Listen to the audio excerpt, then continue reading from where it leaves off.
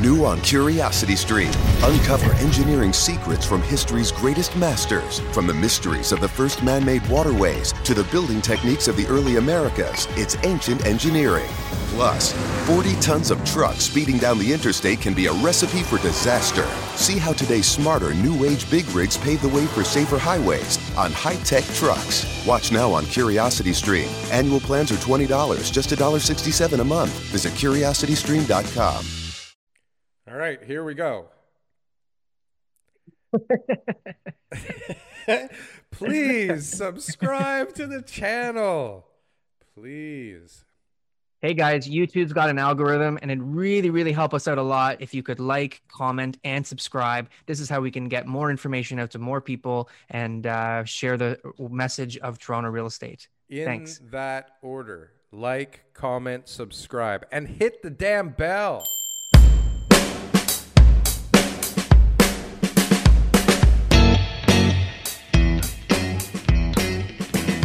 Boom. Make it work. We can make everything work. Nothing doesn't work. Everything recording already. All right. Works. We're so sneaky. Should I stop recording? Sneaky, my friend. I can because I got to pee anyways. Yeah, that's okay. Yeah, I'll go pee. There he is. Thank you. How's it going? I have permission. I feel like I'm in public school again when I used to have a puis-je aller aux toilettes, s'il vous plaît? Yeah, that was it. That's one of the only things I actually remember from French immersion. You were going to the bathroom every 15 minutes, probably. It was a necessity to know that sentence properly. Hey, Mark, welcome to the show. Good morning. Thanks for having me. Excited. Yeah, it's exciting to Mark, be. this is a milestone for us actually because we've got a new booking manager. He's great, by the way, and we've been basically, dealing with people like in the industry that we know from other places. We've had, friends that, business colleagues, that kind of stuff. But you are the first listener that we are bringing on the show as a guest. So yes, I've wanted to crack the for code. a long time. I was hoping you would be a little bit weirder looking. Weirder looking. I'm a little too normal for you. No, he's good. He's a good looking You're guy. too good looking. Yeah, I was hoping we get some weirdo fan that would be super exciting. No, your fan base, they're tens, all tens. All tens. See? All tens, nice. I knew it. It's good to see you guys growing, I'm sure it's going to be the first of many. I hope so, yeah. And that's something that we haven't really talked about too much, but definitely, yeah. If anybody else is interested in coming on the show and they think they got some great real estate knowledge and information, or just want to be on the show and want to fake it till they make it, we're happy to have you. There's nothing wrong with that. It'd be good to have somebody who knew what they were talking about on the show at some point. Maybe we've hit the lottery today with Mark. So and this is Mark. So this is in a nutshell here. Okay. So Mark is an agent. He's got his license within the last year, I think it is, Mark. Yeah. Right? He's got family in the business, right? Your mom, right? And Your dad's got some real estate related stuff too. And so you've had this lifelong upbringing, and here you are at 22 years old, diving into the real estate industry. Love it. Amazing. We're proud of you. That's what we want to hear. That's smart. Forget about all those other businesses out there. Get right into real estate young and make it big. Stop wasting your time like for decades, like some of us. Spinning wheels. Exactly. So you went to school. I checked out your Instagram. So you went to school, right? Yes. So you're at Western. I saw. No, so I did 2 years at Western. I studied kinesiology. Yep. And right at the 2-year mark of the 4-year program, I thought, what am I doing? I'm not the body, the health guy. I don't want to get into massage therapy, chiropractic. I like homes, right? Yeah. So at that point, I made a little switcheroo. I went to York. I took on a very similar program, but it was more oriented towards writing and reading and just being sharp, I guess. So I used that as a milestone to just kind of develop some skills, but I always knew I was going to be getting into real estate at some point because I was working on my license, doing the courses. It took about 2 years. When did you know? You said you've always known. Like, tell me what that means. You always. Well, I've always had some sort of affinity towards it. I kind of like, it's an entrepreneurial, you could get entrepreneurial with it. Not everyone does, but you can. And it's different from starting a different kind of business, like selling a product. I've always loved the shows like Shark Tank. I've wanted to invent something. And this is the closest thing you could do to that, but your product is top notch. It's a home. It's the greatest asset someone's going to be buying or selling. So you could have a lot of fun with that, I think. And so far I have. It's been a great time. Would you say like in high school you were thinking about being a realtor, or would you say probably after high school? No, definitely deeper into university. Okay, good. So that's similar to my journey too, right? Where, a young person thinking about going into real estate, like it's almost like the school system right now doesn't promote that. Like how many teachers are sitting there at the front of the classroom saying like, you right there, sir, are going to be a good real estate agent when you're older, right? Well, I mean, we do need more realtors. I mean, there's not enough of you guys out there, right? I mean, what do we have? Yeah, that's the problem. How many listings are there? 11,000 listings. I just read something yesterday that said Ontario has 62,000 real estate agents. That's a horrible ratio. And nobody wants to work with buyers. So like there's like tons of buyers, no listings, and a billion agents, and nobody wants to work with the buyers. Great market. Smart. It's the perfect storm.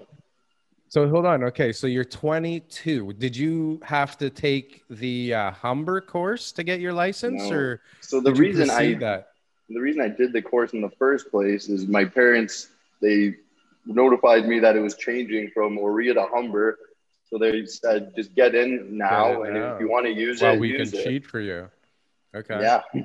No, it was interesting though. It went from in-person exams to online throughout around the 1 year mark. So how hard was it? During the pandemic. How hard was it? People are saying they made it a little tougher, but it was kind of a breeze. What do you learn on there? Do you learn how to like calculate a mortgage? That would be the mortgage exam, I guess. No, you don't even learn how to calculate a mortgage. Okay. What do you learn? No, you learn, the comparative market analysis, a bunch of stuff you're going to use, but there's also a bunch of stuff you're not going to use, right? Tell us, what did you learn that you think you will use, like top of the list? The top of the list, calculating the net operating income for investors. That's what they look at. Investors love numbers. First time buyers, it's more of you got to work on the connection with them. So it's very different for everyone, right? Nice. That's the commercial course. The commercial course. Beauty. So do we want to be in commercial or do we like residential? 22 years old, there's so much I could do, right? I met a guy, he started at 21 and now he switched at the 30-year mark and he only does commercial. So it's, keep it in the back pocket. Let's start with residential. What do they tell you, right? So what is the fresh out of school advice that you're getting from your mom, from the industry, from the brokerage level? Like, what's everyone telling you? The fresh out of school advice. Well, okay, advice to new realtors. There's 3 things I'm doing right now. My schedule consists of 3 things, and I try to do it every single day. So number 1, prospecting. Prospecting, yeah. So you get on the phones and you just go for it. So I love the long dialing sessions. I don't mind it anymore. At first, it was a little annoying. I felt like I was bothering people. But now I feel I am a little bit. And, those are always fun conversations too, right? I learned that if you want to do it consistently, you got to have fun with it. So what happened? So let's go through a scenario. So you just call up some random guy on the street. How do you get his number? So I'm like an FBI agent. I have everyone's number. Okay. No, so you have their number. I like to do it this way. When my team, I joined like the best team in Vaughan, number 1 team in Vaughan, we'll call it. And they do a lot of business. So around where they have listings or just solds, I'm calling those homes, right? It's not just random most of the time. Where'd you learn that trick? It's Mike Ferry. He's like old school real estate coach. We just finished a 4-day training event with him. That was lots of fun. Like your brokerage pays for that? Yeah, the team leader, he wants to get everyone really into it, right? So this guy's big on following the prospecting schedule. and coaching. Prospecting, coaching, of course, that's a part of it. You know, the strongest leaders, they learn every day. So that's kind of the mindset I'm taking.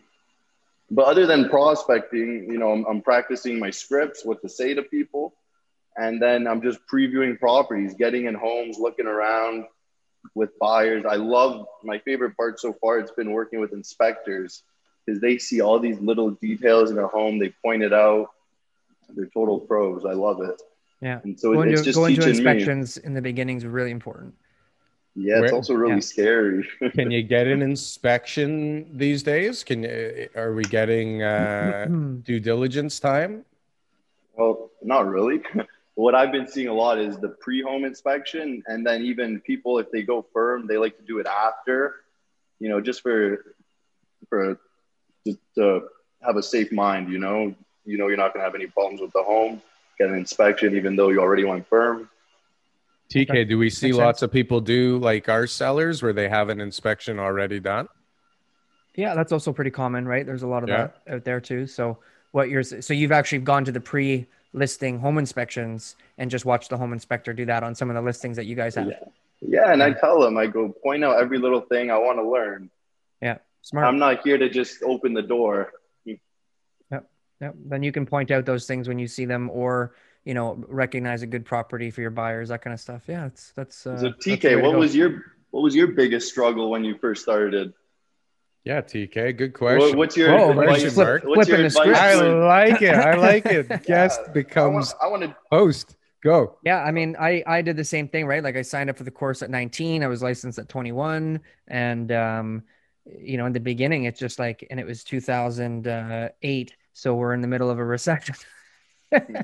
So Perfect. finding clients, I mean, that's the struggle, right? And when you're 25 or less, not a lot of your friends are that successful yet, right? So you don't have this huge pool of people. You've spent 20 plus years of your life building up this amazing network of friends through all sorts of sports and different things, and you're like, all right guys, I'm in business, support me. And they're all like, I'm living at home still. Sell my house? Are you crazy? Or they definitely don't have a place to sell. Like they're only going to be buying, and it becomes a challenge, right? Trying to find you have no experience. Who the hell wants you selling their house? Trying to find those people. So I was really fortunate, and I know this is the case for me, is because my dad was in the business. I sold a house the very first week I was in real estate. I made exactly $0. I was doing the open house for him, and he goes, do the open house and see what happens. And then an agent came in during the open house and said, stop the show. I'm bringing in an offer right now. And the sellers came home at 4, and we negotiated the deal with my dad calling every 5 minutes on the house line. I got paid $0, but I got a lot of experience, right? So I was like, this is great. This real estate stuff is awesome. Yeah. That was in the recession? Yeah, and we had just dropped. So we had listed it. It was listed at 325, and then they dropped the price to 300. And we had just dropped the price. I think it was like that week, the Thursday, Friday, or whatever. So now this agent's coming in, and he's like, "We want to pay $299, $500. He wanted off the price, and the sellers were like, "I ain't having it." Oh, they would not do it. So really? We went back and forth, and the seller said no, and the agent is screaming and yelling. This is my first deal. The guy is screaming and yelling at the table that it's $500. I can't believe it. My dad's calling every 5. You guys put in the $500. So my dad's calling every 5 minutes, and then all of a sudden he goes, "Son, tell him that we'll take $500 off our commission and get this deal done." And I was like, "Okay, all right. Oh. There you go. First week of real estate." Oh, that's an option. Yeah. So you learn, right? You figure out all these different things and nuances and stuff like that. And prospecting, man, I did it all: the calls, the books, the notes. I did Mike Ferry. I had all the different prospecting from door knocking, and I don't think you can do door knocking right now, but maybe you can. You can. I don't know. I don't think it'd be well received. Well, did you hear that open houses just opened back up? Open houses are back, so I imagine that means door knocking would be back too, right? So yeah, I've been seeing the gloves are off, guys. This city is open. Nothing happened. You sure? It's pretty crazy. Yeah. Yeah. Have you been out? Yeah, it looks good out there. I was at a birthday party yesterday. Yeah.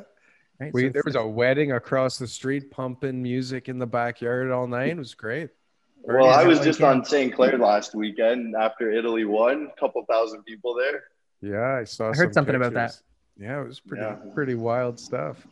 All the Italians came out. It's Every good. Italian. So let's get into some current real estate news here while we're talking about that. Like, okay, so the city's opened up. People are vaccinated. More people are vaccinated in Canada than the States. The States is looking like wave number 4 is on its way, and we are opening up again. We have COVID cases coming in from the airport once again. I'm proud to say. Talking about the borders opening up, the land border opening up again. Borders are opening. Cases are maybe going to climb again with the Delta variant. If we were monetized, we would be demonetized, but we're not monetized. But So, this doesn't is matter. serious stuff going on. Anyway, so the city's all open, and are people buying real estate? Some are saying yes, and some are saying no. The market is cooling and on fire once again, folks. What are you guys seeing, Mark? Like your activity on the team and your own personal business? Is anything? The biggest change I've seen in the past month has been the rental market. It's just been insane. Before, like at least 2 months ago, you submit an offer, and you have a pretty decent tenant. You go in at asking price, even under, you'll get them in. Now you're seeing 5-6 offers on a rental. Bidding wars. Those prices are going to go back up to Where? What pre-pandemic areas? levels Downtown? quickly. I've been seeing a lot in Vaughan. Everywhere. The full Wow. homes, These are detached homes, like freehold full size homes, even with people in the basement and separate tenants in the basement. Wow. Well, we remember we looked at a few rentals, and it was like there's 2 to choose from. 2 of them suck, and 2 of them are overpriced. And now what? You take your pick and you go in over asking. So one of the biggest things, one of the best decisions that I did a lot of rentals the first couple of years too, because I remember I got some university students, and it was just this big network of people from Western and from Laurier. And they were all just like, I just got a job, I'm making $60K, and now I want to rent a apartment with, 1 or 2 of my friends for $1,800 to $2,700. And I would just go out with them all the time and just be downtown. So I'd learn how to negotiate, learn how to do the offers, learn the condo buildings in and outs, all that kind of stuff, because they're easier clients to pick up, right, than buyers. Yeah. And it was a recession, and things were just getting back on track. So that was really helpful too. So then when the sales were happening, you're just like a well-oiled machine, right? For sure. Not just like, this is the first time I'm doing this, I don't really know, let me get back to you. Right. So that was a big help too. You kind of, I guess, would have to do rentals. Most people have to at the start because it's slim pickings, and those are kind of available, or other agents that are too busy will kind of throw those crappy things your way, right? That too. Yeah. Yeah. But it's also a young thing too. Good right? experience though. Yeah, sure. Young great. 20s, your demographic is renting, and that's what you got to go with. This is the good news. And my dad always said this too, because as I got older, closer to my late 20s and 30s, all my friends were buying. Yeah. Everybody was buying. And my dad was sitting there going, all my friends are in a home that I sold them 20 years ago. They don't want to move. They're going to die there. Right. So as his business was here, my business, we started to go like this, because everybody that I knew, this network that I'd built up my whole life, basically was all like they needed real estate. They had to get something. Right. So, you put the work in, and things work out. Eventually they need a cottage, or their kid needs a place or something, right? Yeah, that too. But I find the older generations, they're pretty much going to be buying 1 or 2 properties after 30 and staying put. Okay, you think that? In that generation.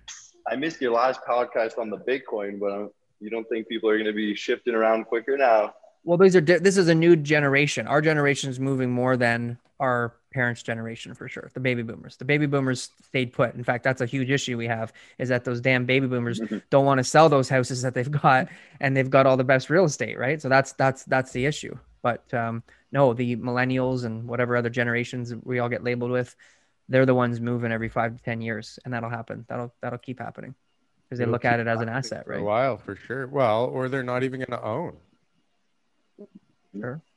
That's A awesome lot of too. them will be transient and in rentals, right? And you can bounce around. There was an article here. 30% of Toronto non-homeowners have accepted that they'll be renting for life. Yeah. It's That's not I an don't easy know. transition. So 30% of the people who are non-homeowners. Who are currently non-homeowners. So Yeah. they're just saying, like, I guess they're throwing in the towel and saying, I'm never gonna own in this environment because Yeah. I like my job and this is how much I'm gonna make, and I'm never gonna make enough to put away enough money to buy one of these things. But I can rent and I'm cool with it because I like the neighborhood. Yeah. There's also a lot of people who are young right now who just get discouraged, right? So they get discouraged. They think, oh, I'm never going to be able to own. It's never going to work out I for don't me. My remember job will thinking never. that. I don't remember ever Prices were thinking 200,000, Daryl, back in 1920 when you were that age. I get it, but in 1920, when I was that age, you could buy a loaf of bread for a penny. Like my friends, my 22-year-old friends, by the time they're ready to buy, let's say around 30, 35, what's a home going to be costing? Yeah. Well, let's ask you, because Daryl and I are making stuff up right now. We both know we are. So, Mark, what are people in their young 20s saying right now? What are they? My What daughter's is their 18, hope for the man. future? Their hope for the future, at least what I'm advising them on, like they could do whatever they want, but I'm telling them get into a pre-construction. Like that is probably the best way you could start because you don't have to worry about a mortgage for at least another 4 or 5 years. You make your little payments up to the 20% mark. And then, if you want to sell it later, you can sell it for a profit. You want to hold it, you can live in there. So this is tough. with the assumption that everything keeps going up model. Well, I think that's where things are headed. That they're just continuously, always, forever going up? I'm not disagreeing. I'm just clarifying. Well, I feel like that's the trend that we're headed on right now. And the reason, Mark, that you've got that is you're basically saying to your friends, look, you don't need to pay $2,000 a month right now to buy that condo, right? Because if they go and buy 5% down now and they live by themselves, they're not getting any rental income, and that they're just going to be that every month they have to pay those payments, but they can't really afford those payments today. So instead, put down the 5% on a pre-construction, make additional deposits along the way, and delay the day that you have to actually consistently make, those $2,000, $3,000 a month payments, whatever it is, right? So it's good advice, right? I mean, depending on their situation, it's good advice to say you're getting into something, because having 5% is great, but unless you're going to go and do like a house hacking and get into something where you'll be getting rental income, or do what a lot of my friends did, and I'll just be very honest, is we would say we're moving into them, put down 5%, and then just turn it into a rental anyways too, right? Like that was what a lot of guys did, right? Then they would be like 2 years later, they'd say, yeah, I'm going to go buy another house for myself again. And then boom, buy another rental. And I was getting guys no money down mortgages. So they were saying, right, once I had that, we had that back in 2010, 11, whatever it was. And I was saying, get another house. You're going to be living in it, even though they're still living at home with their parents. You got a good job. You got good credit. The bank would give them a mortgage, no money down. Okay. All they had to do was pay their closing costs, and they would pay a 1% premium, and they would pay a higher mortgage insurance premium. So I think it was a 5% mortgage premium instead of like 3%. It's mortgage insurance, right? And then on your interest rate, instead of like 3.5, it was 4.5, or instead of 4, it was 5, whatever it was. So you paid a little bit more, but you got into a house, no money down. So those are fun. That was like 2007, 6, 7, 8. No, it was like 10. It couldn't have been that after everything fell apart. Yeah, there were still those mortgages going on, for sure. Really? 100%. Wow. It didn't last long, but I had a couple of years where I was able to do those. A couple of years after that. That's fantastic. Yeah. Wow. You got to get creative, Mark. You got to find ways for your friends to, and I think pre-construction is a good option. I think there's other options too, but pre-construction is a good option. Sell your friends, sell the young generations on what it is that they can do with their money so that they can get into real estate and at least get a piece of the action. I keep telling my daughter she needs to save her money, buy something that's got like 3, 4, 5 units, live in one of them, create a cash flow, and rinse and repeat. Yes. and I don't know if she's going to listen. Where? But What city? anywhere she can afford it. Like when it's time, when it's time for her to buy, she's 18. So whenever in the next few years, whatever she saves should go towards something that will bring in money. I did you ever, Mark, did you ever read the book Rich Dad, Poor Dad? Yeah. What do you think about that? I think the secret's out. Real estate's the way to go. Like everybody agrees. They know now. You don't want to be playing around in the stock market. You don't want to be playing around in the crypto market. You want to put your money in something safe, real estate. Especially the pandemic definitely showed that. People like a nice asset. You can see it, feel it, touch it, smell it. It's not going anywhere. The value is most likely going to go up, or at least it's going to hold. So Long term, can't lose. So, but in Rich Dad, Poor Dad, the main point was that an asset is something that feeds you and a liability is something that bleeds you. Yeah. So you're not advising your daughter to go right into a lease, get a nice little rental car. A lease? No, not if she can afford to buy a car, then she should do that. The problem is nobody can afford the car they want to buy. Right. Or want to drive. Right. So yeah, lease in a car is probably in her cards at some point. But if she's smart with real estate, she won't buy a house to live in. She'll buy something that makes her money, that affords her the ability to buy a house to live in. I was never smart enough to do that. But if you start early enough, it's actually fairly easy to do. Yeah. It's all about your expenses, right? Like, the problem that most people have is that they've built up this lifestyle and they're like, if I all of a sudden change into this lifestyle, I'm not going to have all these luxuries that I'm used to. And so when you're 18, 20, 25 even, it's super easy to be able to just start off on the right foot. Yeah. Well, unless you're paying for a Bentley or something already month to month, or chances are you aren't paying for $8,000 a month, balling it down at the Shangri-La, and buying bottle service. But if you save your money, you can buy something in Hamilton or Welland or wherever the hell, right? Well, let's talk about then what people those age would be hunkered down with debt. Student loans. Student loans, the stupidest thing ever. Right? Let's talk about that. Like, Mark, out of your friends, okay? You don't have to tell us anything personal, but out of your friends, how many of them have student debt? I have a lot of friends who their parents definitely help them out with that. Okay. For sure. But about people your age with student debt for sure? Yeah, they got the debt. It's holding them back, but you can't go wrong investing in your education.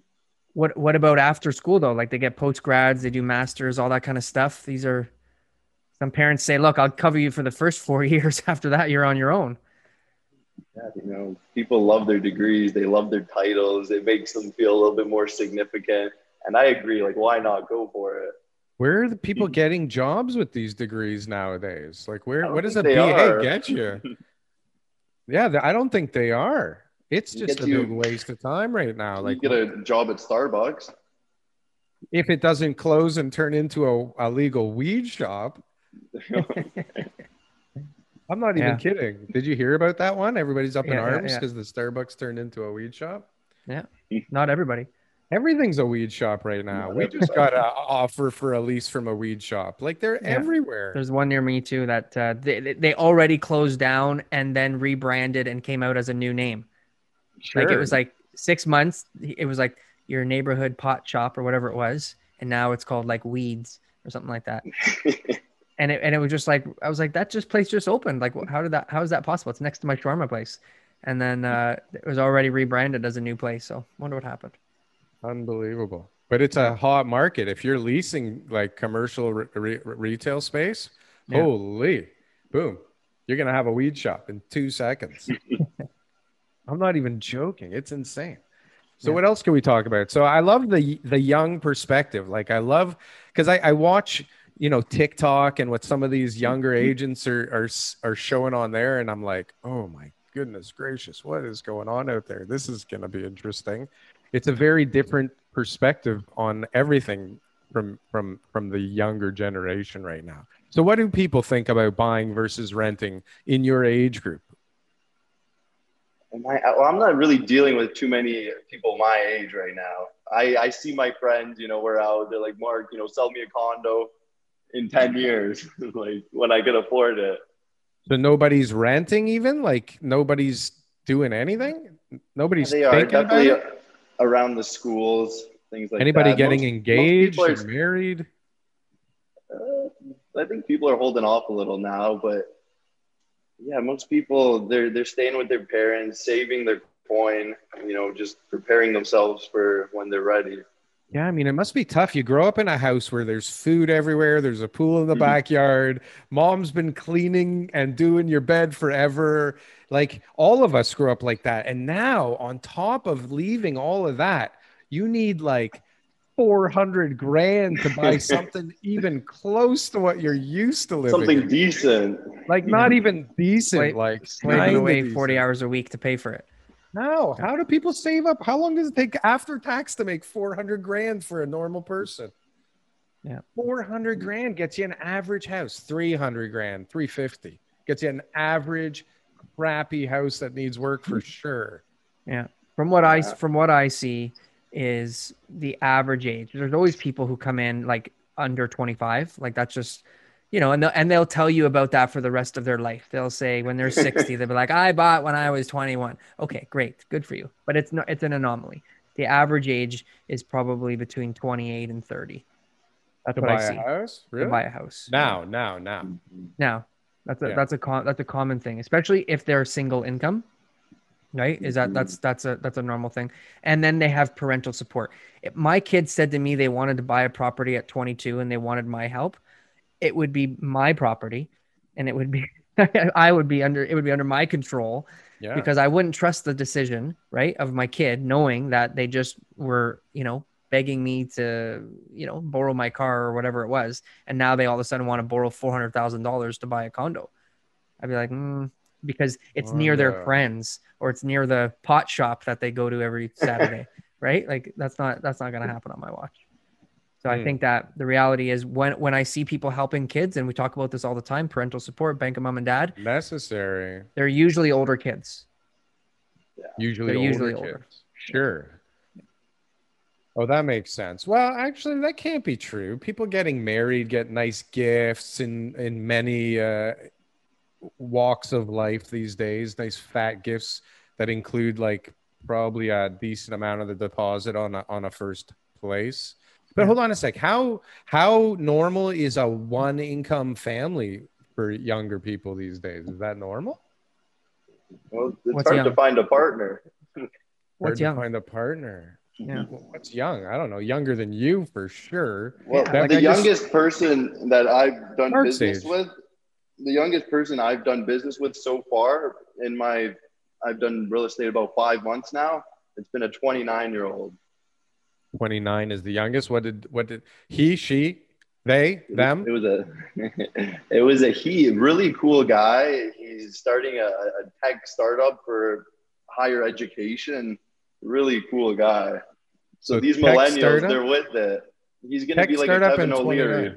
What's he looking at? What are you showing him? Or what did he buy? I was looking at St. Clair and Avenue Road. He's looking to rent a condo there. Oh, rent. Okay, yeah, rent in there. That's still expensive. That's like what, $3,500 a month at least? We were looking at a 1-bed, 1-bath condo. We're looking at $1,700. What? Where? Fox Bar, 99 Fox Bar. Really nice building. It's brand new. They just put it up. How many? Hold on. How much per month? 1,700. For one bedroom, that's 650 square feet. 480 square feet. Yeah, around there. You got your one bed, nowhere to really do work. You can't open up the oven without moving the sofa over 3 inches. Wow. Okay, but that's affordable. That's good. Look at this. Toronto is growing. We have affordable rentals. $1,700, and you can. What can you do at the same time? You can sleep, do the dishes in your bed. Do the dishes at the same time. Yeah. That's not where I was heading, but that was good. Thank you. I did a little research before this show, eh?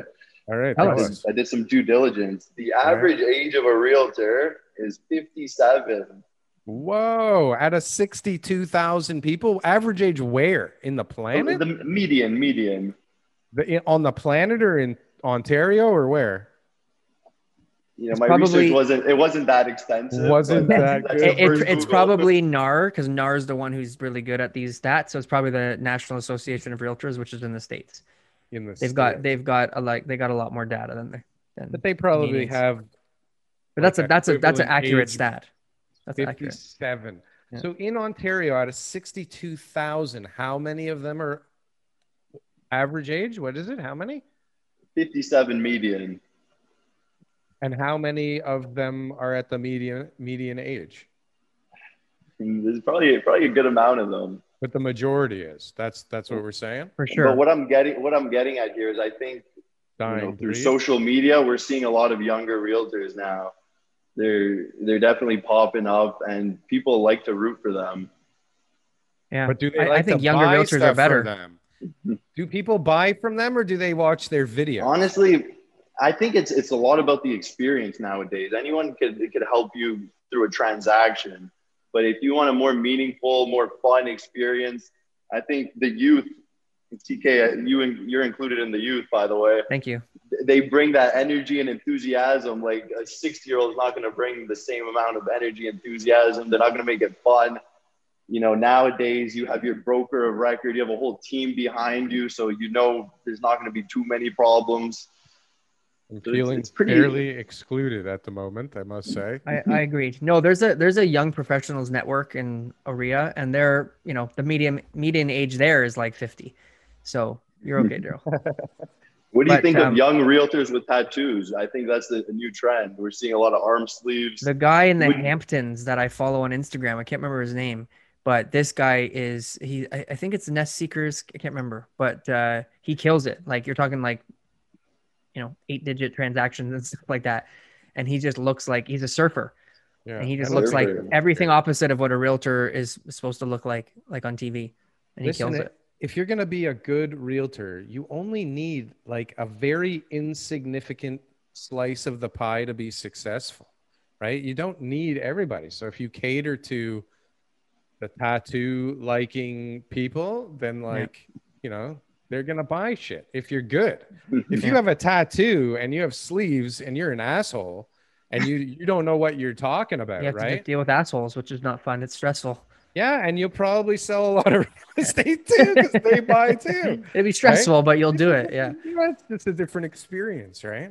Yeah. So hold on. So you said that if you want to have a more fun experience, you're gonna go with so like 100%. How can you turn an experience like buying a house, the most important decision anybody will ever make? And generally, they're not making this decision alone. So there's lots of stuff flying around the room. How do you make that situation more fun than, say, somebody TK's age? Well, let's not pick on TK here, but there's more to it than opening the door. Here's the bathroom. Here's the kitchen. They could see all that, right? Yeah. They want someone who's going to go in there and educate them on the process, but at the same time, make it fun, crack a couple jokes, get to know them on a more personal, deeper level. It doesn't have to be so transactional. No. So, and the other part to that too, and that's a personality thing. Like there's lots of people in their 60s who will get along with humans, right? So we can't just say that that's just the younger people, but there's also a lot of technology stuff too that older generations aren't using. And the other part too is social media. So people are going with brands that they recognize on social media because they feel like they know the agent, right? So if you've got a good social media presence and you're out there and you're putting your personality on display, people are going to feel like they know you a lot better. So then it's like they feel more comfortable, and then you get to go right into the situation with somebody that as opposed to some stranger, and that's another big part too. Social media is huge. So big. Everyone wants to be like Ryan Serhant. Absolutely. Yeah. Who's that? The man. Is that $1 Million Listing New York guy with the gray hair? Yeah. That guy should dye his hair. It bothers me a great deal. I read both of his books. Yep. Oh yeah, what does he teach people? He What's he telling? teaches hard work. That's his thing. You just got to get up every day and do the work, and then the work's going to take care of you. The work's going to take care of Follow up, follow back, and follow through. So that's why that was my idea of starting at 22, because if you stay consistent at anything and you put in consistent work, effort, and you're learning every day, I don't think you could lose, right? 100%. I agree. No, Don't have high expectations of being the number one Toronto real estate agent at 24 years old. Like, it's just not something that is likely. But by the time you get to 30, and then you're basically in the running with any other agent that could possibly exist on this planet, you're going to have almost 10 years of experience that's going to help you, right? And that's just the reality of it. You know, it is a tough go. I mean, in my 20s, I had ups and downs all the time dealing with people and not getting the listing or whatever it is, right? Because, you know, I didn't have information, or I wasn't experienced, or I hadn't sold in that neighborhood, or whatever it is, but that all goes away. That all fades away. I think one thing I notice right now that is happening is that people are, which makes, I think, sense, but it seems like people are going more towards working on teams and less into farming and knowing a specific area, right? Because they want that instant kind of hit, right? And on a team, there's lots of action, there's lots of sales. I imagine there's less commissions per sale, but people aren't willing to wait the time it takes it's necessary to actually become the guy in the area. And, you know, a decade later, after a lot of slug and crap, all of a sudden, like 50% of the listings on a few streets are yours, you know? Like, there's people that I watched growing up that just, they picked a pocket and all of a sudden they were the guy in the area, or they were one of 2-3 guys in the area. And it didn't matter which area they picked, because every area went bananas over my lifetime, right? Mm-hmm. But it was that consistency and that waiting. So I don't know what's a better fit, to be, you know, bottom rung of a team, or to farm an area of your own and kind of create that kind of thing. I don't know. What do you guys think? You can do both. Why can't you do both? Right? Especially if you're beginning but do people do both? Absolutely. Well, Daryl, I just did a deal with someone, a rental deal. She just got divorced and she put her home on the market. She told me that she really does not like her realtor at all, like personality wise, but that's her area. She's farmed it. She's got signs everywhere. I'm not going to name the realtor, but so that's the realtor she went with. She didn't really care about the whole fun experience thing.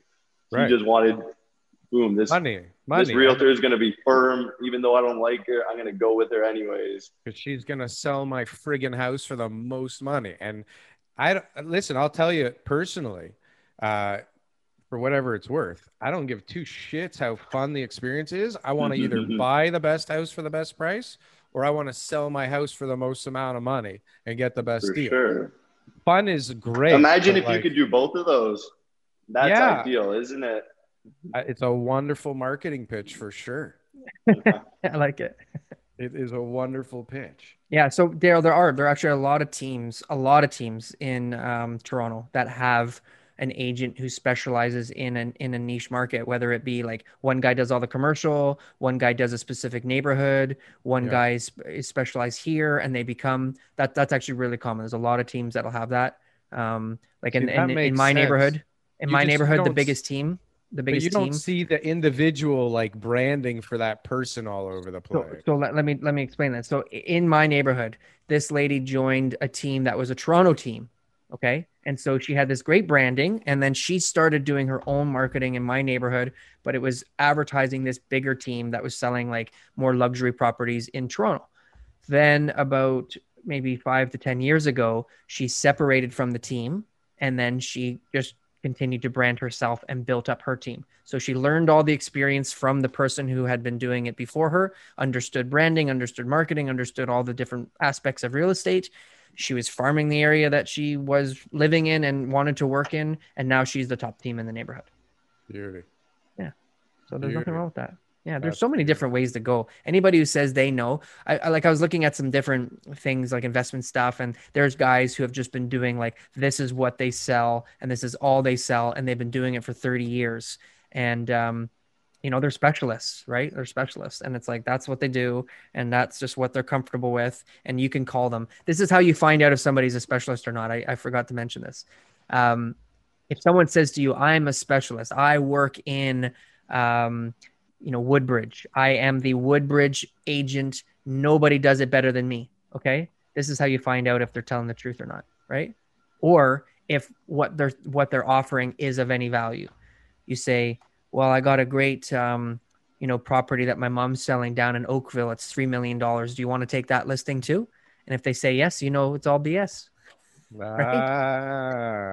Because then they're going to go, yeah, Oakville too. Yeah, I do that. And they're like, oh, well, you just said you're the Woodbridge guy. This is what you do in Woodbridge, and that I should hire you because you specialize in Woodbridge. But now all of a sudden you can sell Oakville. Woodbridge. Yeah, if you can sell Oakville, then that means anybody else can sell Woodbridge. So what are you talking about? Are you the Woodbridge guy or are you the real estate guy? Right. So that's a good way to look at it. But for commercial guys, you tell a commercial guy he sells residential, he's going to say no every time. Right. Real commercial guys. You're like, what the hell? I don't want to deal with your drama selling your condo. But they'll have someone to refer, hopefully. Sure. But a commercial guy's not dealing with residential real estate. No, it's a bunch of nonsense. So here's something interesting. Can I shift gears a little? Absolutely. Thank you. Check this out. Another survey.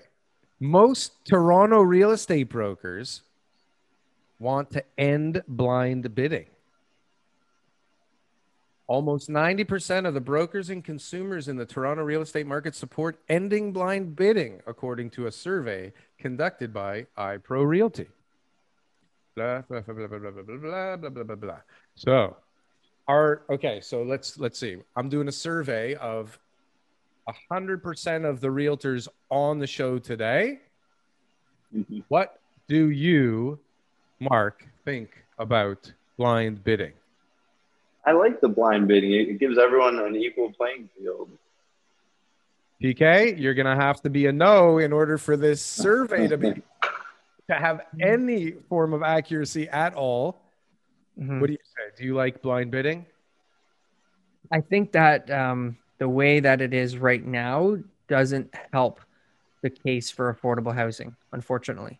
There's a lot of money wasted with the way that we're doing the bids right now. Because usually what happens when somebody does overbid, so the first place guy spends $100,000 more than the second place guy, usually the person who is getting that extra $100,000 didn't really expect to get that extra $100,000. Like they're usually pretty happy with that second place guy's offer, but they're like, oh, wow, this guy's willing to pay that much more. And that's the issue, right? So now that extra $100,000 goes into that guy's pocket where he blows it on some stuff he probably doesn't need. And of course, this drives up prices for everybody else, which makes affordability out of reach. So can you see my screen now? Is it working? Yeah. If I have to pick a yes or no, then I'm going to say that blind bidding is something that we should have a clear set of rules on how to sell a home without it. The worst is when you're putting in an offer. Was so clear and concise, and definitely you picked a side there. Did I? The only problem that I have politically correct, it was disgusting. I don't think it's Daryl. I don't think it's that easy to just say there's no blind bidding anymore. It's not that easy. No, it's not that easy. We're not in Australia.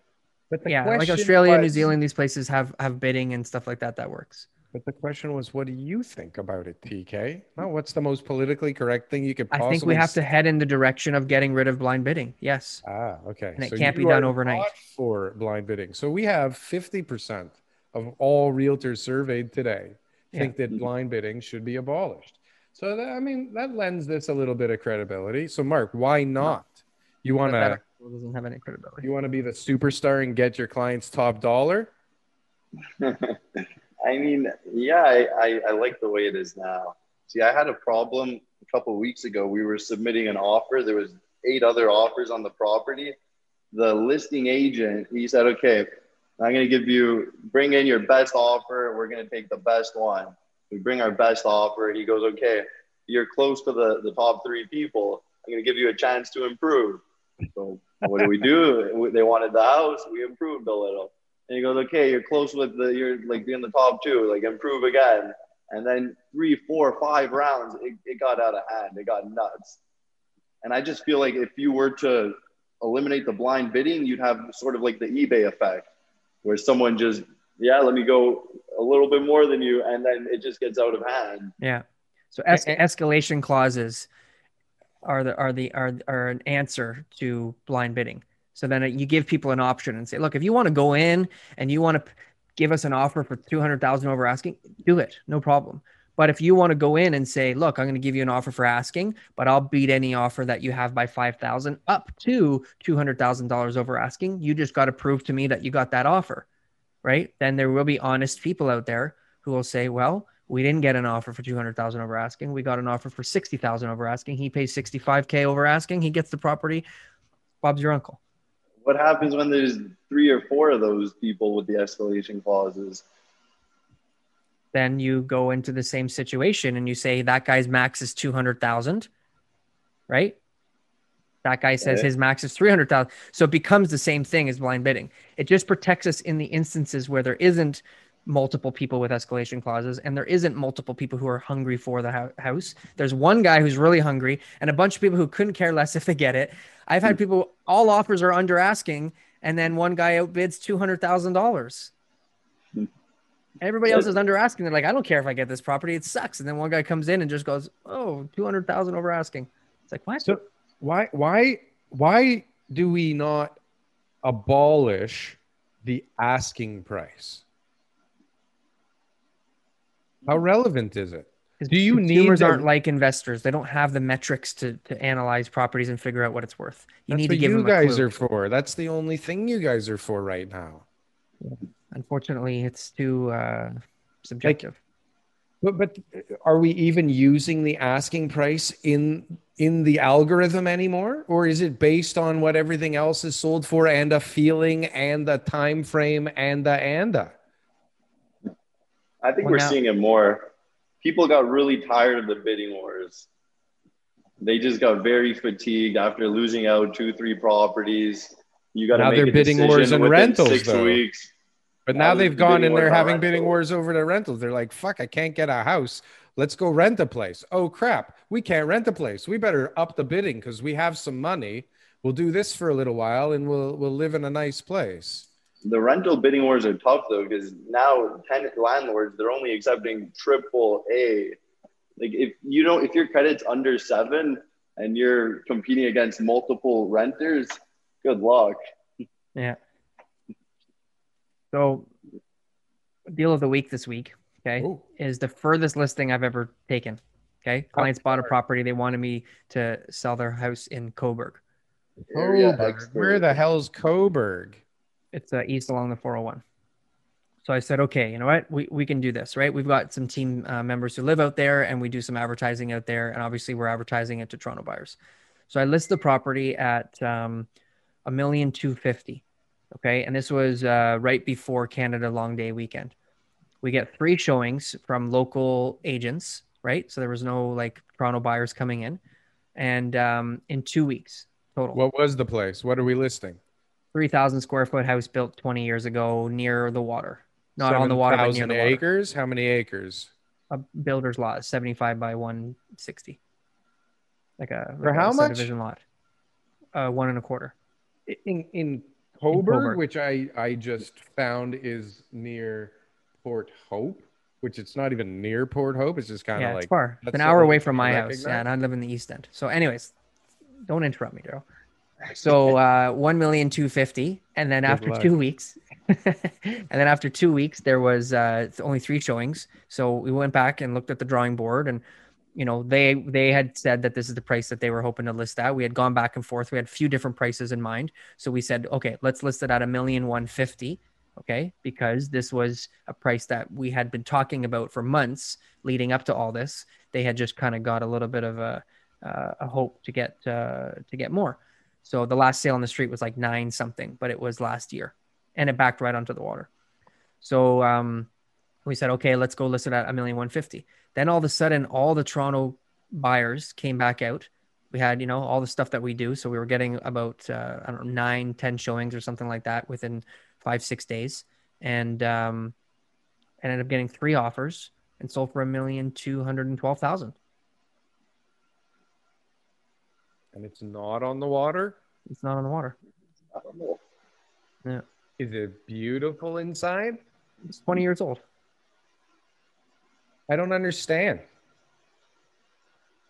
The market. No. Market. Wow. Then I got a steal and a half.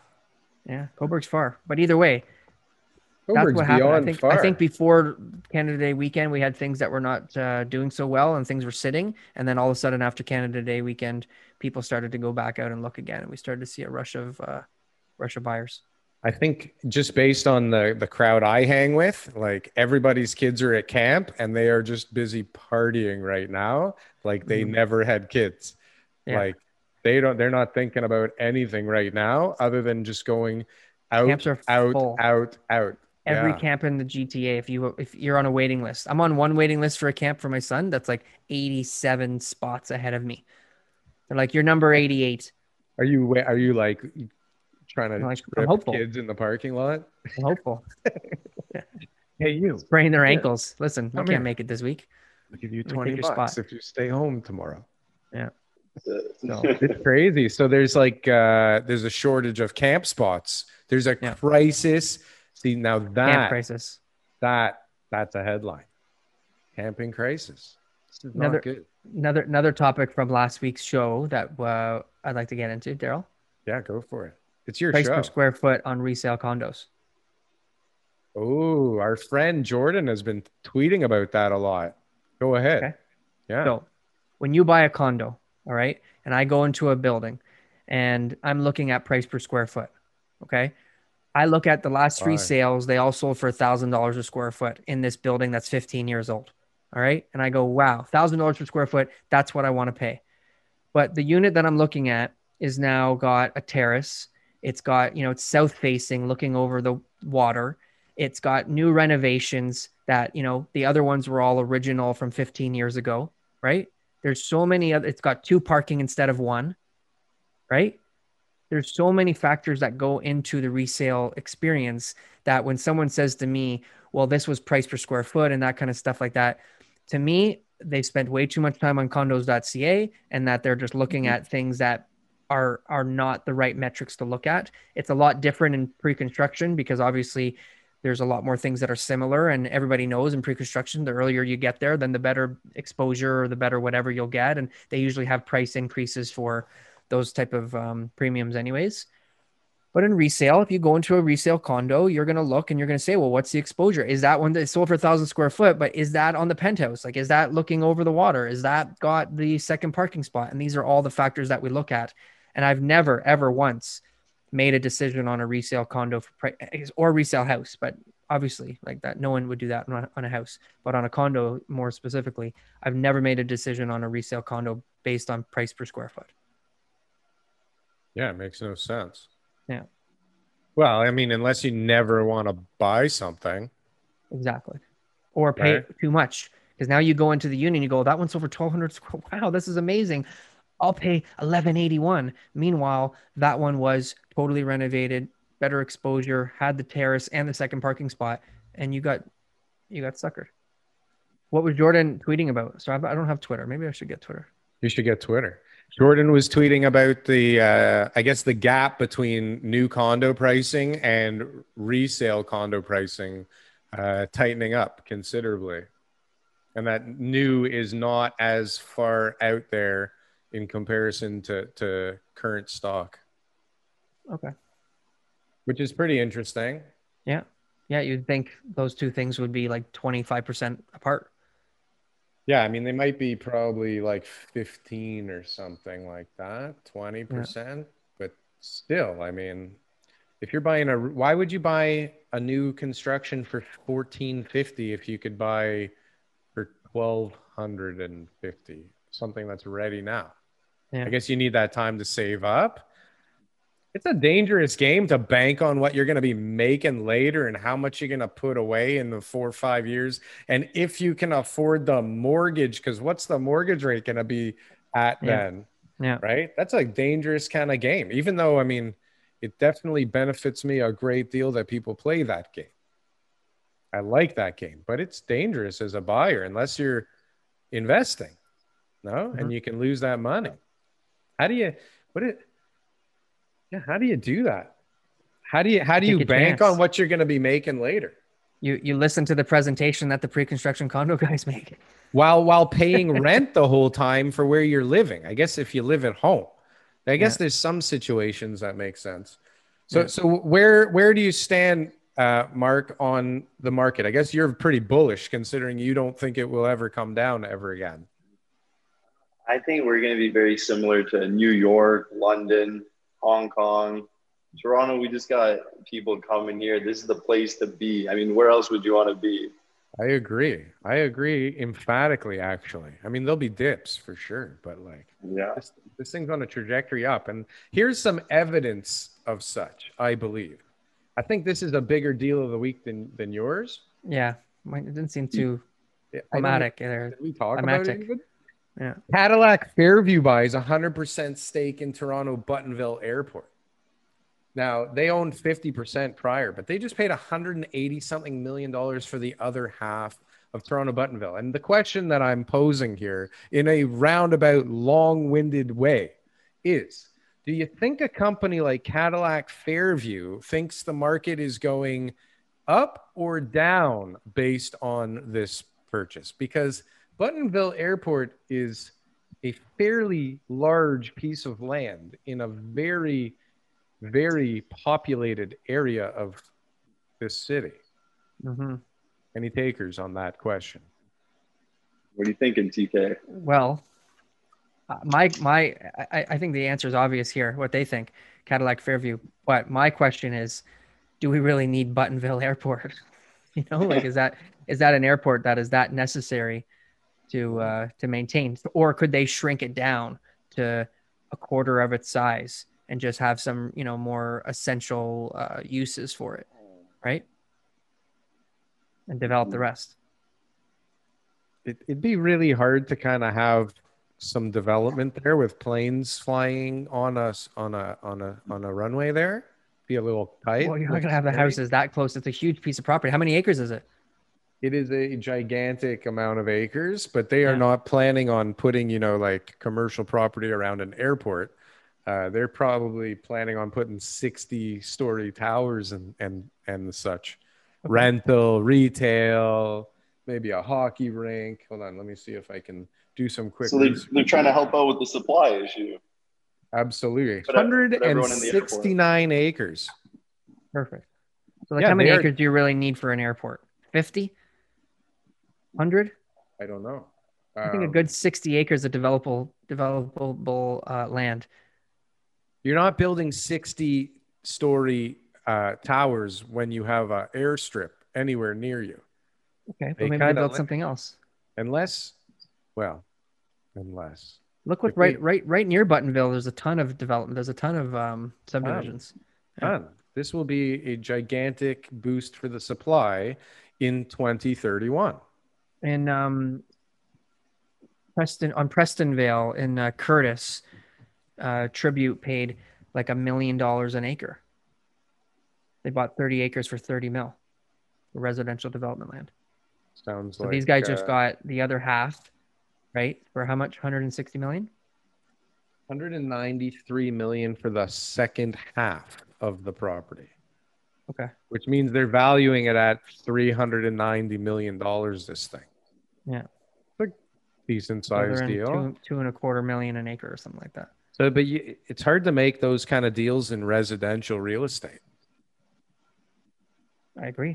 What kind of commission do you think you get on a $193 million commercial deal? Not enough. Not enough, right? To deal with the shit you got to deal with on Yeah, those not deals. enough. That Jeez. deal probably takes two Ownership. years. I want 5% stake. In the That's airport. right. Well, That'll be we had worth an it. agent do a $190 million deal at my old company, and they got paid 19 million, 1%.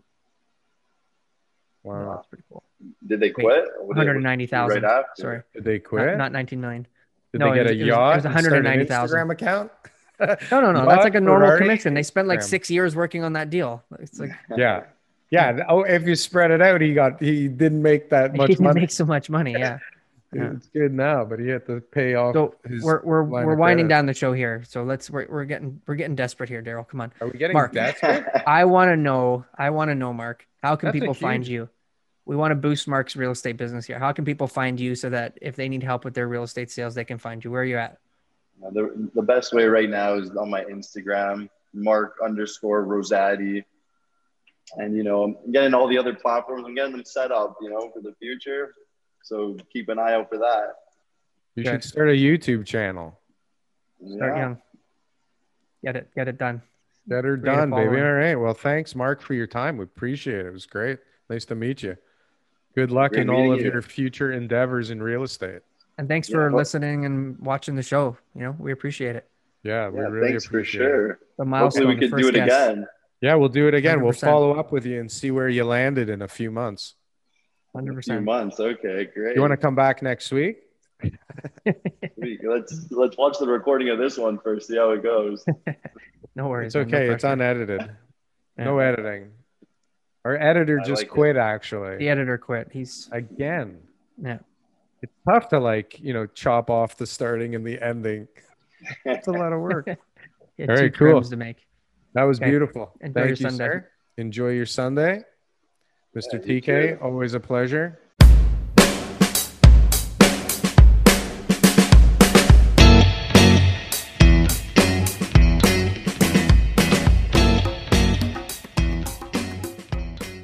New on Curiosity Stream. Have researchers figured out a mathematical formula for success? A clearer understanding of how success happens could lead us to change the rules. Gain a new perspective on getting ahead. It's Science of Success. And the U.S. won the space race, but not without help from the Nazis. They were just years ahead of us. Meet NASA's rocket scientists of the Third Reich on the moon landing and the Nazis. Watch now on Curiosity Stream. Annual plans are $20, just $1.67 a month. Visit curiositystream.com.